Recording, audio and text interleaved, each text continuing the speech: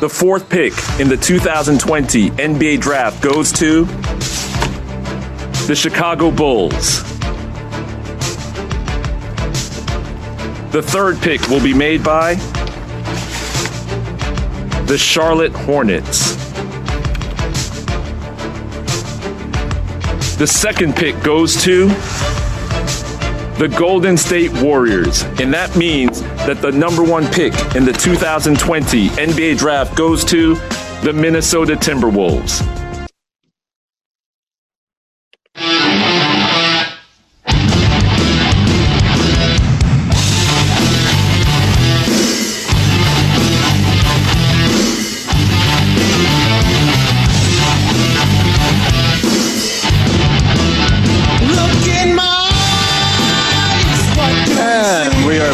Here on Radio Massasoit, another episode of The Final Call.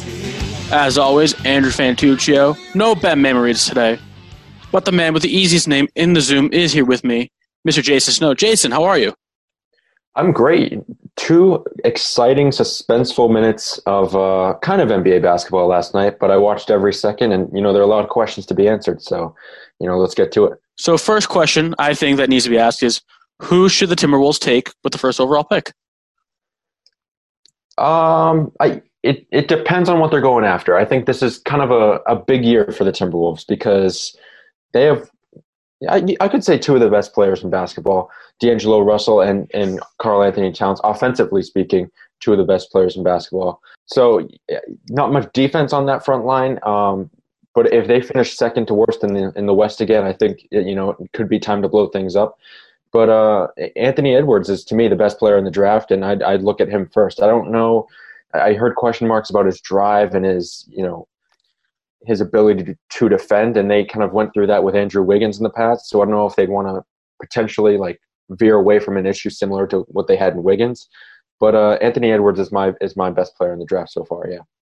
Yeah, I agree with you on them taking Anthony Edwards. I think it's just because he fits in better positionally with what they have right now. I think the other only option at number 1 is LaMelo Ball, but because the Wolves have D'Angelo Russell, who they traded for, and they're making a big deal out of as kind of the face of their franchise now, with him being there for the draft yesterday and all that, I don't think LaMelo Ball really fits in with what the Wolves have, because I don't think LaMelo can play off ball, and I don't think they want to have Russell play off ball either. So I think Anthony Edwards fits in perfectly. That's where I would go with this pick. But I wouldn't necessarily hate them taking LaMelo Ball because I think he's equally just as talented as Anthony Edwards. Yeah, talent-wise, I think they're fairly even. I just think stylistically, Russell is kind of a low to the ground, kind of glide around, can get a little sloppy at times, a little turnover prone. And I think LaMelo's a similar story. So do you want 2 similar guys in the backcourt? I think it'd be fun to watch. But at the same time, it'd be like, where's the defense going to come in the starting lineup? I know Karl-Anthony Towns isn't going to give you much. And D'Angelo Russell, on-ball defense is probably one of the worst in the NBA. He mainly makes his money on shot creation. So, but yeah, I agree with you about basically LaMelo Ball and D'Angelo Russell. I think they're – I don't want to say they're, one the same players, but I think they're too similar to coexist in the backcourt. They'll both kind of equally be fighting for minutes and control of the ball and pace of the team. So that's why I think Anthony Edwards, who's more of an off-ball guard, more of a shooting guard, really, I think he fits in better with what the Timberwolves have right now. So, but in a draft that really didn't have a consensus first overall pick, for teams like Chicago or Charlotte who end up with 3 or 4, is not getting the first pick a big loss for them? Should it be disappointing? Disappointing, yes, but I don't think it's the end-all be-all because I think, there are some sleepers kind of in the, between 7 and, 10, that ranking, that group. Deni Avdija is, one of the best international players in the draft. I know there are a lot of question marks. I haven't seen him play personally, so I can't really give you his strengths and weaknesses and stuff like that, but he's a highly touted prospect that, a lot of people like. Obi Toppin is a guy that, a little old for the draft class. I don't know how high his ceiling is, but he's a guy that, is going to fill up the seats. He's going to get above the rim. He's going to be one of those guys to, really, circle with your pen. But I think Anthony Edwards and LaMelo Ball I think Edwards is a safer pick, but I think Ball could potentially be, a bigger boom to this draft. Is LaMelo going to be anything like his brother? See, they're kind of polar opposites to me because Lonzo really he is a master with on ball defense, especially passing and distributing. That's kind of where I have my question marks with LaMelo. He's good off the dribble. He's good with the handle. My question is, is he going to be good distributing to others? Is he going to take too many shots almost? Is he going to be invested on the defensive side? So they're kind of polar opposites to me. But as an overall player, I think Lonzo hasn't ascended to quite the stature where we thought we were, where we were headed a couple of years ago when he was drafted to the Lakers. So I think there's a chance, depending on the situation and how they give him the range to the team, that he could potentially surpass that. So obviously there isn't one true path to the NBA. There's guys come from all over the world, a million different backgrounds. But for LaMelo Ball, opting to not go to college, immediately start playing professionally overseas in Australia and in Europe, does that sort of help him? Maybe does that give him a leg up on the competition upon entering the NBA, do you think? I don't think it, a leg up is kind of complicated, but at the same time, this is kind of unprecedented. Will he be ahead of the curve? Is that a better way to put it? Yeah, I mean, playing against pros is nothing, there's no downside to that necessarily. But we haven't seen a guy do this. I know RJ Hampton is doing a similar thing over in Australia, but we haven't really, gotten to this point where, and then this kind of leads to a bigger conversation, not necessarily relevant to the show, but we haven't seen a lot of players bypass the NCAA. We haven't seen a lot of guys go, I'm going overseas and then I'm going to come back. I don't like the college game. I think it's too restrictive. NCAA potentially could be, taking advantage of me. So we haven't really seen this route. And my projection is I think we're going to see a lot of other prospects do similar things. These guys are just trailblazers. But in terms of getting a leg up, I think it prepares them more to be NBA ready day one. Yeah. No, absolutely. So I think one of the biggest questions that came out of the lottery yesterday are the Golden State Warriors. Their GM said that they're probably not likely to use that pick at all in the draft, and they're probably going to use it more as an asset in a trade to help further their championship window. So with that being said, what team will the Warriors make a trade with, and what player or players will they acquire? And there's nothing really set in stone. But if I'm the Warriors, I'm looking at a couple different guys. I think Bradley Beal is one. You get a guy that, is kind of trapped in Washington. Maybe Washington wants to give him one more year, let John Wall come back from his injury, and, we'll see where it goes from there. They were just barely on the cusp of making the playoffs. Maybe they want to run it back for one more year before they give up on Beal. But for the Warriors, I'm going to push for him because, you can have Steph at the 1, Clay at the 2, and then maybe slide in Bradley Beal at the 3. And then kind of, rejoin that championship window. And other guys, maybe, and I doubt they'd give up on him right now, but Minnesota's probably after him too. But Devin Booker, if you can get a Devin Booker, really, make that Warriors offense a firepower once again. And obviously this is no secret. They're going to go after him. I have no idea if it's going to work. I don't know if this team's going to be receptive to it. I don't know if they're going to, fall flat on their face with this. Do you think they give the Milwaukee Bucks a call? If Chris Middleton disappoints and they flame out in 6th in the Eastern Conference Finals to a Celtics or a Raptors team, right? And Giannis is kind of frustrated, kind of like Embiid with his hands over his head in this last series, and he's showing real frustration, and you're the Warriors and you make that call. I don't know how receptive they're going to answer the call, really. I don't know what the deal is going to be there. It's definitely worth a try, though, but those 3 are my top 3 prospects for the Warriors here. So I completely agree with you on Bradley Beal. The Wizards, I think, are a team that they need. It's time for them to restart, rebuild. John Wall's injuries have kind of they've bogged this team down. They haven't reached the ceiling they were supposed to. Bradley Beal's extension runs out in a couple of years, and I think the Warriors are going to be looking for someone not to exactly match Kevin Durant's scoring output, which they lost, but someone that can kind of replace it. Obviously, that's almost impossible to do, and Bradley Beal isn't the player that Kevin Durant is, but he can kind of fill in that role as a long outside scorer, but can also get inside. I think he fits that team well, and I think, Washington's been trying to deal him for a long time, and I think he'd be a good fit with the Wizards. I don't necessarily agree with you on Phoenix and Devin Booker because they just went 8-0 in the bubble, and I think Phoenix feels like they're kind of on the rise, but they're kind of on the cusp. They could have been that 8 team. They could have been a 7 seed if the season, so I don't really agree with you there. That's probably a pipe dream. Yeah. Right, and I don't really agree with you on Milwaukee either because I think Milwaukee's going to try everything they can to keep Giannis, to keep Chris Middleton. I think Milwaukee knows that what they have right now is their best shot at having a Warrior type run with Giannis. He's a top 3 player in the NBA right now. You don't want to. I wouldn't want to give that up until you absolutely have to. And even if you lose this year, I mean, Milwaukee's chances of bringing Giannis back, I think, getting even slimmer.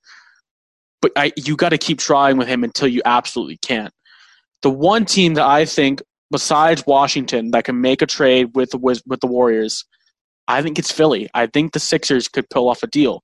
Let's face it, the Sixers they haven't reached their ceiling. They're not anywhere near what we all thought they could have been.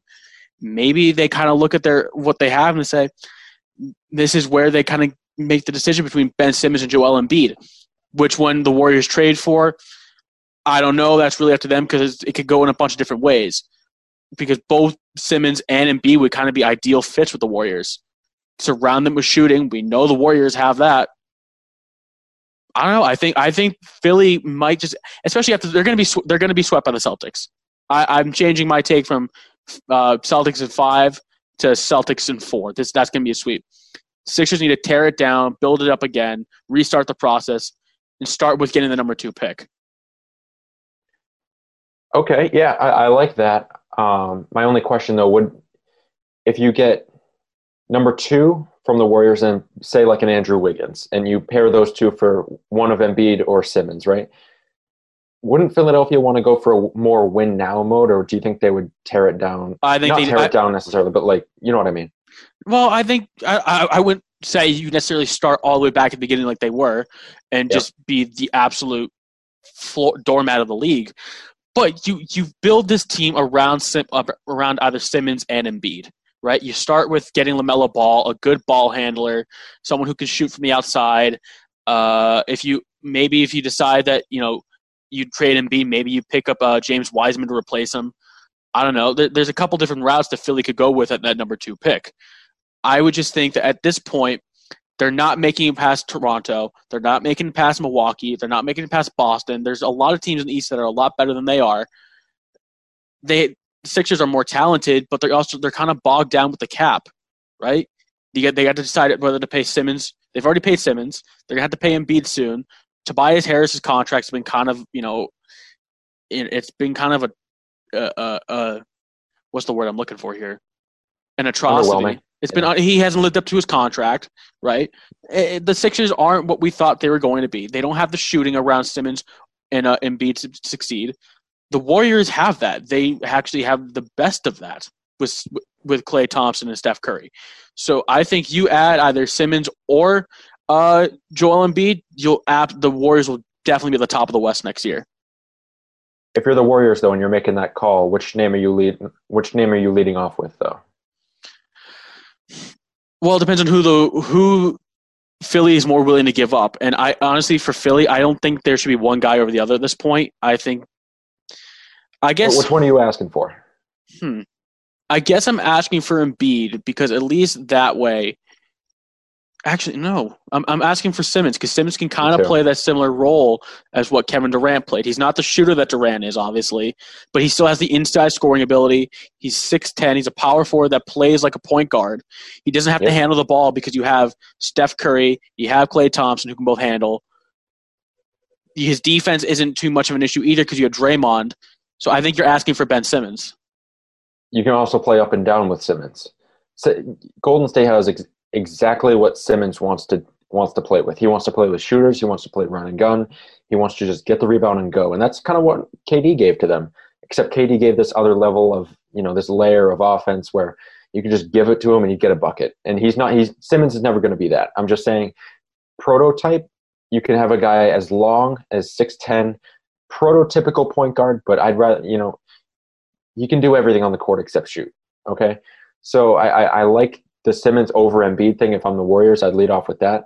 But just to rebut the Giannis thing, I'm not saying Milwaukee would give up on Giannis. I'm just saying, like, if these playoffs are ugly, and how they've played so far is kind of indicative of ugly, and you underachieve, and then Giannis is like, all right, you have one more year, you either make it count or I'm not exactly satisfied here. And Chris Middleton is a great number 4, but he's my number 2 now, and he's getting paid like a number 2, and he's not stepping up the way I thought he would.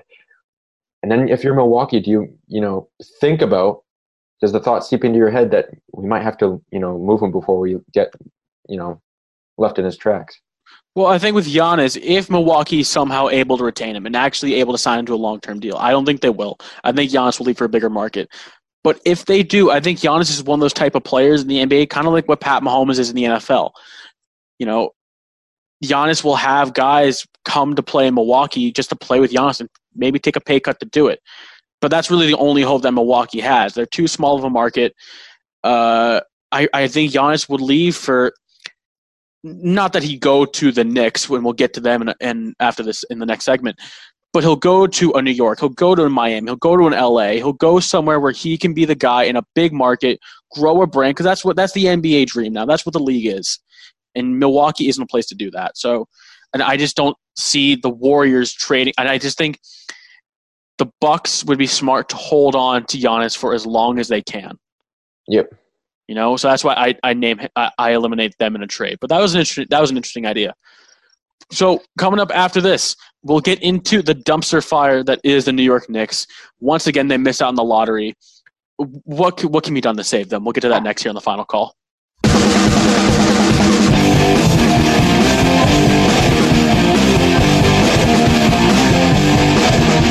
This segment of the Final Call is brought to you by New England Sports United, written by the one and only Jason Snow. New England Sports United, written for New England. So, Jason, the New York Knicks. The New York Knicks. Oh, I feel so bad, but half my heart doesn't. Once again, they missed out on the lottery because they were jumped by both Charlotte and Chicago. And they had the 6th best odds of getting a top 5 pick. They're going to pick 8th. So after that, is there any free agent? Is there a trade? Is there a draft pick? Anything that can be done this offseason that can turn the Knicks around? No, and no. Okay, there's more to unpack, but short term is no. Maybe they find a good player at number 8. I think this draft class is not exactly top heavy, but I think you can find a good player at 8 and he'll be solid. I don't love the Tom Thibodeau hiring. I think that's a 2-year disaster waiting to happen. They're going to look back at that in 2.5 years and go, what were we thinking? Anthony Davis is not coming to New York. Other than that, there's no free agent worth spending max money on. I hate using this word, but I think it's a term that New York needs to get used to, and that's patience. Because RJ Barrett needs time to come into his own. Mitchell Robinson, we're seeing defensive signs from. He's young and growing. So I think, you have to wait for this young core to develop. A lot of the problems from New York is coming from up top. And it is terrible bad luck. Part of me feels bad for the franchise, and part of me doesn't. I just think it's kind of funny. But short term, no, there's nothing they can do to fix what's happened to them. Yeah, Knicks fans wish it was that simple. The problems with this franchise is they run so much deeper than the basketball team itself. I mean, James Dolan either has to sell the team, I think, or he has to somehow change everything about who he is as an owner and a businessman overnight if the Knicks are ever going to be a winning franchise again. I really think so. I think as long as James Dolan is in control of the team, or he's running the team the way he is right now, the Knicks will just continue to be a laughingstock. But you brought up Tom Thibodeau. And I want to ask, how much do you think Tom Thibodeau will affect the Knicks' record as a head coach this season or next season? Because to me, I don't think he really adds anything, but I don't think he really subtracts anything. To me, Tom Thibodeau, he's not really a guy that brings a lot to the table. He's a good bargain barrel type of head coach. But the success of his teams usually depends on the ability of his players. And right now, the Knicks have next to none. If you look back at Thibodeau's time with the Bulls, when Derrick Rose was healthy, the Bulls were the best team in the league. But then Rose blew out his knee, and the Bulls were never the same. With the Timberwolves, they were just awful, and Thibodeau had awful players. The Knicks of today are worse than both of those teams. And his coaching really predicates on style too. You have to have the players and the makeup to have to play for Thibodeau. That Chicago team was full of a lot of Rough Riders, a lot of blue collar kind of guys. Derrick Rose, Richard Hamilton, Jimmy Butler, who was young, Kirk Heinrich, Joakim Noah, Luol Deng, Carlos Boozer, Taj Gibson. All those guys are hard nosed, hard working, blue collar kind of guys. You go to Minnesota where we had them pegged as a top 3 seed in the West. They weren't even close to that. They had Andrew Wiggins, who was known as a glider on the court, who didn't really, his work ethic was criticized.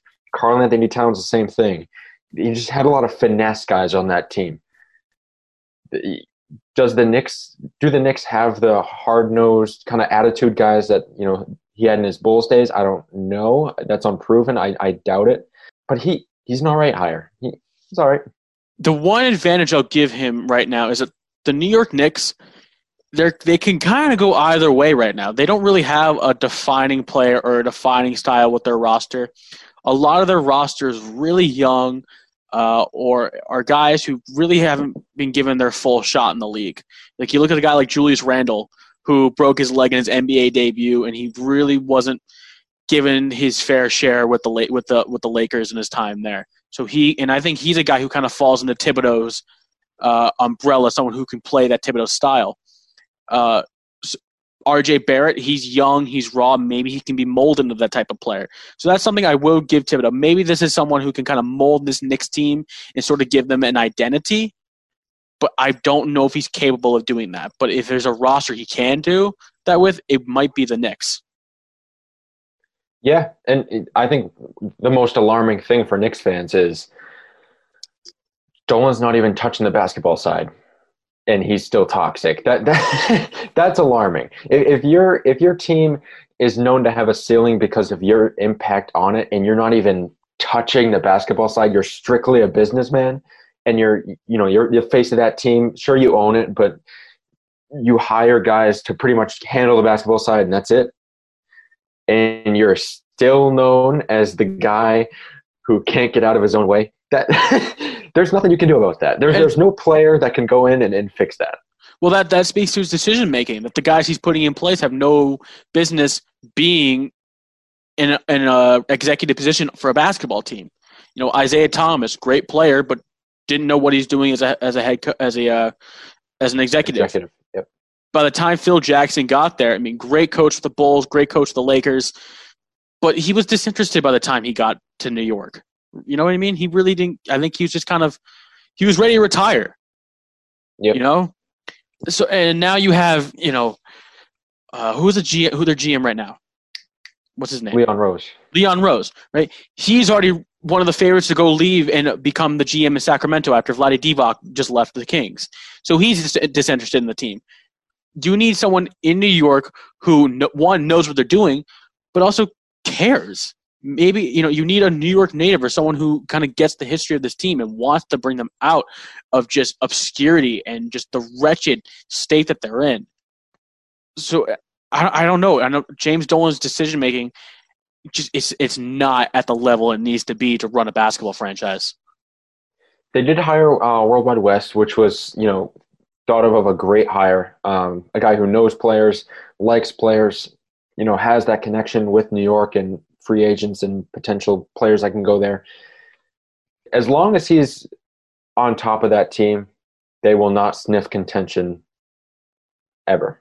Because if you look at the PR things that he's done, and he was really, clunky with, the social issues recently and things like that, and it's just a running avalanche of toxic. How he treated Spike Lee last season, Spike Lee's one of the only people that cares about your franchise, and you drove him away. He was the one guy that showed up to every Knicks game for like a decade, and you drove him away. He was the one guy that actually took interest and took a stake in your team, unwarranted, because they haven't had any reason to warrant having interest in them, and you drove him away.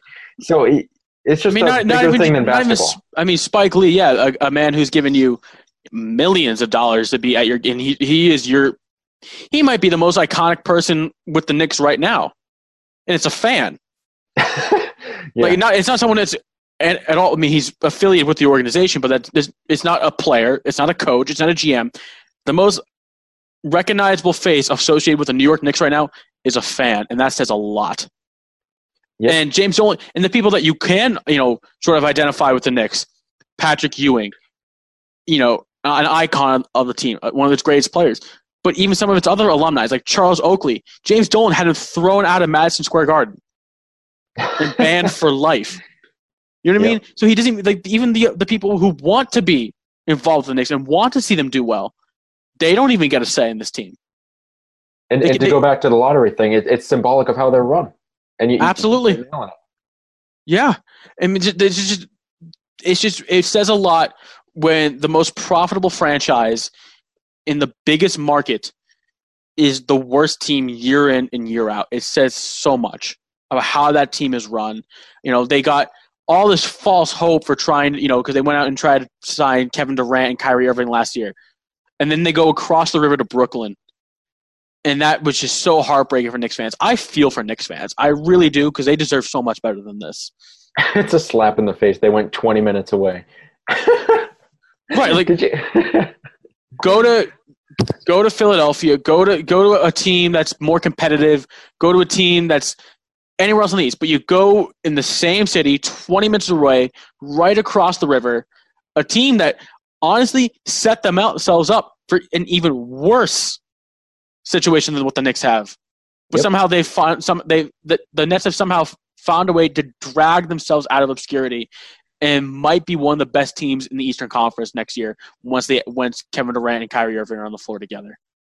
Now, let me say, with the number 8 pick, right? And they were supposed to get 6 or higher, but they fell all the way to 8 thanks to the Bulls and Hornets. They could luck into a guy that can give them kind of a push. And you could have a young nucleus. This is an optimistic kind of Knicks take right here. And I've been bashing them for about 6 or 7 minutes now. There might be some good things ahead for the Knicks. RJ Barrett, let's see, year 2. Is he more mature in his ball handling, decision making? Is he a better shooter? Mitchell Robinson, expanded offense, maybe in the low post. Who knows? I've talked about Denny Avdija, but if you look at the mock draft on CBS, they have the Knicks taking Tyrese Halliburton from Iowa State, who's a sophomore, and his prospect rank is 3rd. So if you can luck into a guy that wasn't supposed to be there, that could be a good sign. I'm just saying. Yeah, I mean, maybe you get lucky and Wiseman falls because he kind of opted out of the season, and and plus with the cancellation of March Madness, maybe that and the uncertainty of what the draft combine will be this year, maybe some of these guys fall. So maybe the Knicks do luck out, but just going based off their recent track record and how luck has treated them. Oh yeah, that's a 1 in a million chance for the Knicks. Really, and I don't know. Maybe the universe just hates the New York Knicks. Maybe that's it. I don't know, but because outside of James Dolan, the Knicks haven't really had a lot of bad publicity. They had Carmelo Anthony, they had Amari Stoudemire, and then they just didn't pan out in New York. And it really just seems to be the luck factor. It's not that they're doing the team or the coaching staffs. It just seems every decision that James Dolan makes somehow just falls. It just doesn't work out. And I don't know if it's because I think some of the decisions he's made, some of them haven't necessarily been awful. Getting Carmelo Anthony, re-signing Carmelo Anthony, not a bad decision. Really good decision. But then the Knicks don't build around him. Getting Amari Stoudemire, but then Amari Stoudemire is a shell of what he was in Phoenix. So I don't know. maybe the universe just hates the New York Knicks. Maybe that's all it is. And that's kind of a double-edged sword because, you could look at the Melo trade and be like, yeah, it was good they got Melo, but he was in his last year of his deal. You gave up 6 players to get him. You could have just waited in free agency and not given up half your roster. You could have been like, oh, you got Amari Stoudemire. That's great. But LeBron was in that same free agency class and said he might have considered going to New York had it not been for that dumpster fire atmosphere. You could also say, are you hiring a coach every 2 years? David Fizdale was known to have a good relationship with players down in Miami as an assistant, and you wrote him out of town after 2 years because he wasn't good enough. Like, impulsive move after impulsive move. Like, you're acting more like the Browns here than, a functional... I was waiting for you to bring them up. I really was. Because I know you just love crapping on the Cleveland Browns, and you think that they're the worst franchise in all of sports, correct? My favorite pastime, yep. Or are the New York Knicks the worst team in professional sports today? Jason, are you going to go against your favorite pastime? Or are you going to stay true to yourself? The New York Knicks are the worst run sports organization in professional sports. Now, the Browns have more talent than them. Browns have more, relevance recently. The Browns just, they let go of Dorsey. They let go of Todd Haley, who was making a storm the past couple of years. They have some good structure in them now. Hopefully, cross your fingers. They give Kevin Stefanski, who I think is a good coach. He was coaching in Minnesota. Let's see how he matures in his first real head coaching job. Odell Beckham is a good receiver. I think the Browns have a higher ceiling than the Knicks ever will right now. The Browns look like they're at least building towards something. Exactly. That's my point. Yep. But yeah, the Knicks are definitely the worst run team in professional sports. James Dolan, again, he's turned the most profitable franchise in all of basketball into just a factory of sadness that just keeps putting out disappointment after disappointment after disappointment. I was inclined to say that the Jets were the worst team in sports, but then I remembered up there. I remember that it seems like they're at least in good hands with Joe Douglas. I liked a lot of the moves that Joe Douglas has made. Who do the Knicks had to captain the ship? No one. Like I said, their GM is – oh, great. Like no one. But their GM, again, is rumored to be one of the favorites to replace Vlade Divac in Sacramento. The Knicks are a sinking ship and are by far the worst team in professional sports. Like there were a lot of other teams in consideration. The Jets, the Browns, the Baltimore Orioles, the Ottawa Senators in the NHL. There are a lot of teams that could be thrown into this consideration. But just be out of sheer just the bad leadership with the Knicks, and they just seem like they have no direction whatsoever. I think the favorite has to be the Knicks. They torment their fans every year. I swear they know it. They know it. They just rub it in their fans' face like, oh, we got the number 8 pick. Look at us. And then, yeah, the Knicks are not in good hands. And I'm not even sure what they're heading for. And I think the same thing could be said about the NBA. Because last night, Commissioner Adam Silver had some interesting comments that I want to get to next here in the final call. Also, Adam, have the question of next season. The league had initially floated December 1st as the start of next season, which means opening training camps in early November. As we sit here now, how likely do you think that timetable actually is? And what's your current thinking on whether you can do home markets versus another bubble or pod scenario? December 1, now that we're working through this season, is feeling a little bit early to me. I think our number one goal is to get fans back in our arenas. My sense is, in working with the Players Association, if we could push back even a little longer and it increase the likelihood of having fans in arenas, that's what we would be targeting.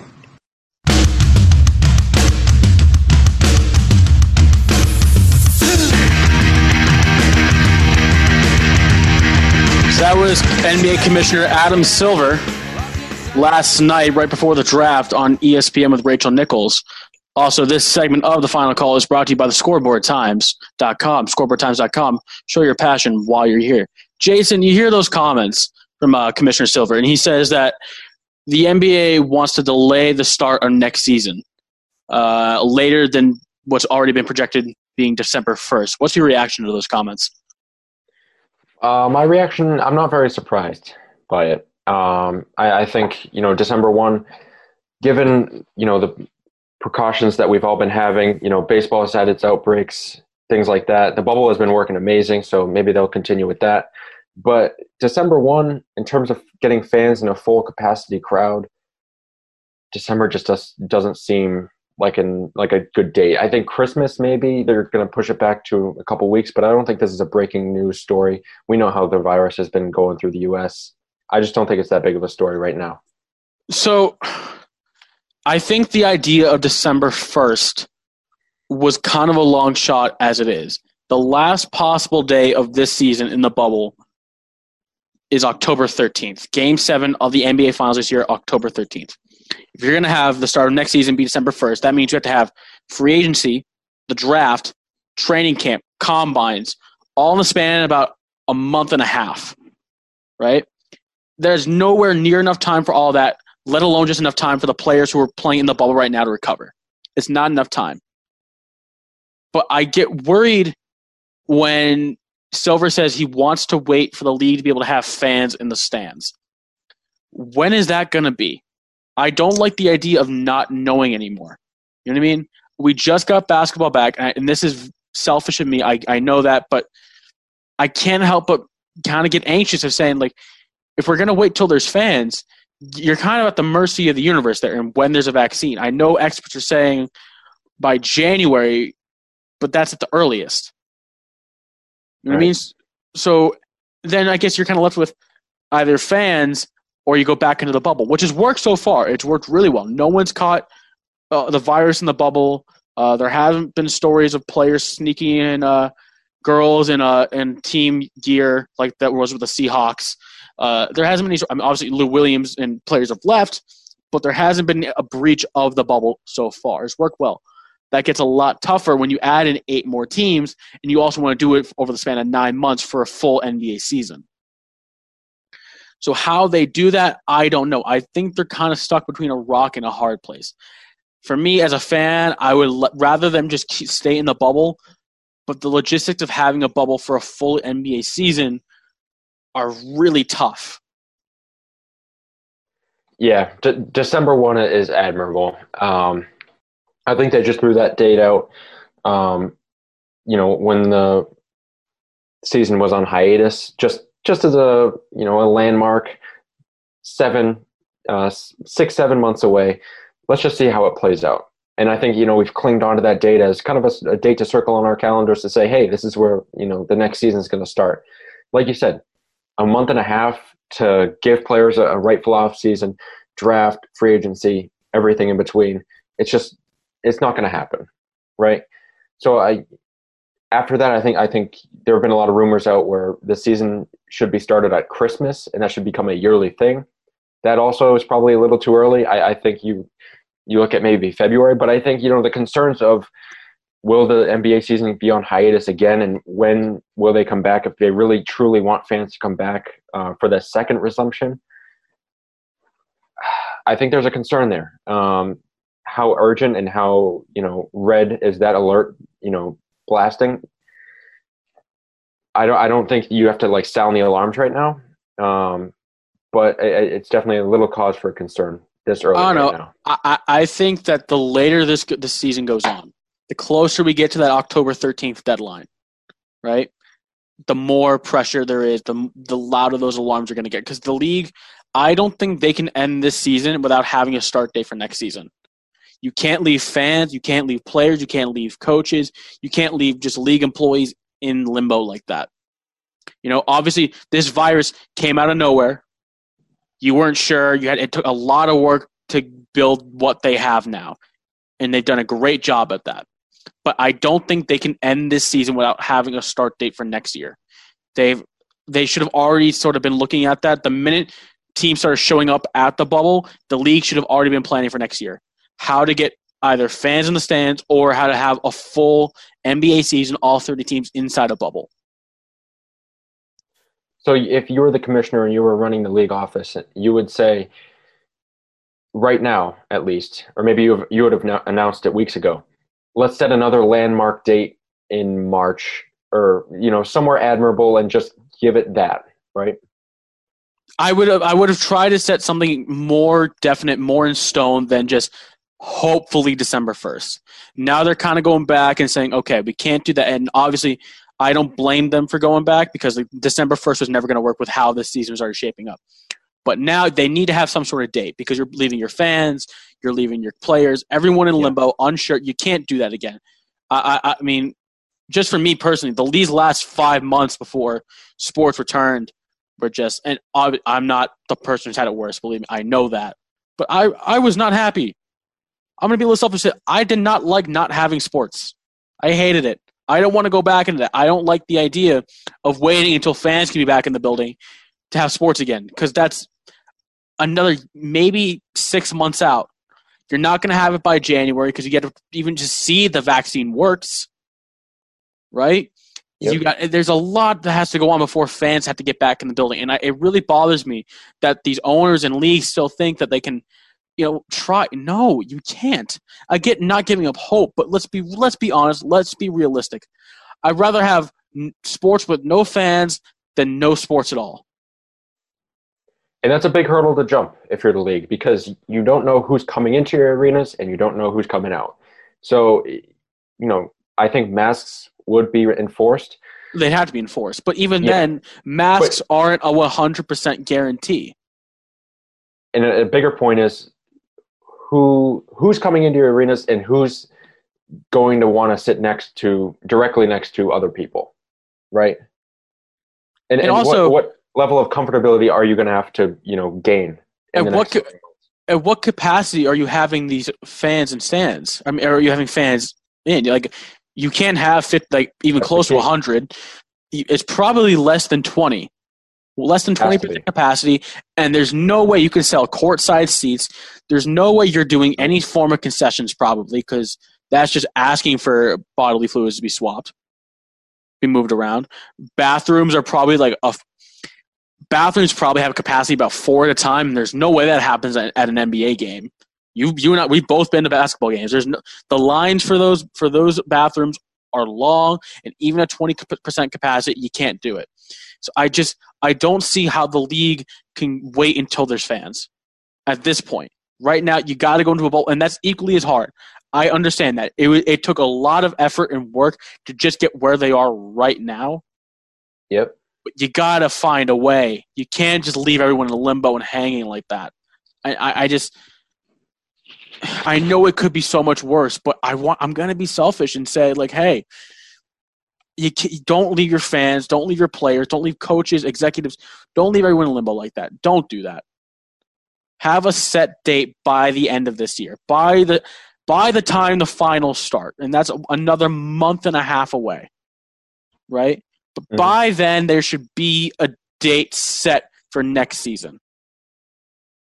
And I think in terms of getting fans back in seats, capacity is the biggest thing because like you said, no courtside seats. I would even go to the point where no seats in the lower bowl, in the bottom layer. So but at that rate, then, what?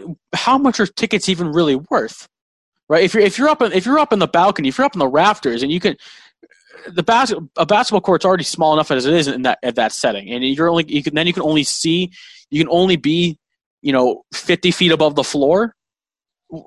I don't even know if anyone's really, even the fans who want to go to the game, are they willing to pay that much to only be that close? Because we know owners are going to charge out the nose for those seats because those are the only seats available. But you can kind of, I can kind of look at how desperate people might be for sports, and especially young people like us that aren't as high risk. They might be willing to pull a trigger on tickets like that. I don't know. I certainly won't be one of those guys.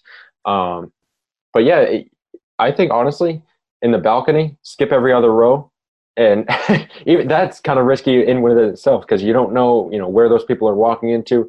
It's just a mess. I don't see a deadline. I don't see it coming to fruition in the next 5 months. I don't see that people getting that comfortable. No, absolutely not. There will absolutely be a stigma of people going into crowded places, crowded areas, shoulder to shoulder in a beer line for the bathroom or any other concession, the pro shop. Yeah, I don't know, absolutely. And I think the league is just being too cavalier. They're being a little too optimistic right now. They got to kind of set the bar a little lower. What they've done has been a feat in and of itself, and they should be very proud of it. They really should. But it's going to be even harder to figure out how to get players in a bubble city in Disney World for an 8-month-long season. Have each team, and if you do that, you're going to have to let them have the families in. You can't have players away from their families for 8 months. You just can't do it. That's insane. So that means even more people, more capacity, more space. I don't know. It was tough enough getting this done. I know how hard it really was, but they already should have been planning for it. And I think for him to just now say that December 1st is too early. I think they're already behind the 8 ball here. I think they're coming off as cavalier and a little nonchalant and a little casual, but at the same time, you can't let the optics out that, oh my God, the roof's on fire. Of course not. I don't want them to say I don't want them to be that way either. But I think they need to say okay, there should be some sort of plan. I don't think there's any plan at all. They haven't alluded to any type of plan of when next season will be. I think Christmas is a little too early too. Just because, again, just for the timetable of the off season, it should be maybe early February, late January is really when it should start. Just to give a full off season for players to recover, have the draft, have free agency. That's really when they need to do is late January, early February in a bubble. That's what? It's August. That's 6 months from now. Math, not my strong suit, right? Yep. Something like that. Yeah. So that's really when it should be, right? I think they have a plan, though. And if they got this together in 5 months, right? They can absolutely find a way to get 8 more teams in there with their families by then. I think they can. I give the NBA. I think I give the NBA more of a chance than I would any other league. Yep, I'm with you. I really do. It is a long. The owners are probably pressuring Adam Silver to be like, all right, we want fans in the stands. I think Adam Silver personally, without the tunnel vision of owners, I think he's realistic. I think he's like, I can't go anywhere without a mask. I can't even be in the bubble. I don't have the virus. Nobody else here has the virus, and I'm still wearing a mask. I that in and with it itself is a lack of comfort. And just to speak on my own behalf, I can't believe that. What are we in? August, late August. I can't believe that 6 months ago I was in a store without a mask. I feel like naked without one on. Yeah. So it's like I don't. You can't go anywhere without one now. So and then to go into a crowded arena, for me, a mask wouldn't even feel. I wouldn't feel safe enough with that. Nope. I want a full hazmat suit. I want gloves. I want to look like the guys that dropped in from the ceiling in Monsters Inc. 2319. 2319. Code 2319. And with that, that's all the time we have for the final call this time around. Make sure to check us out wherever you get your podcasts, including Spotify and Apple Podcasts. Go check out NewEnglandSportsUnited.com. Go check out theScoreboardTimes.com if you're interested in doing a little bit of reading. For Jason Snow, I'm Andrew Fantuccio. This has been the final call on Radio Massasoit.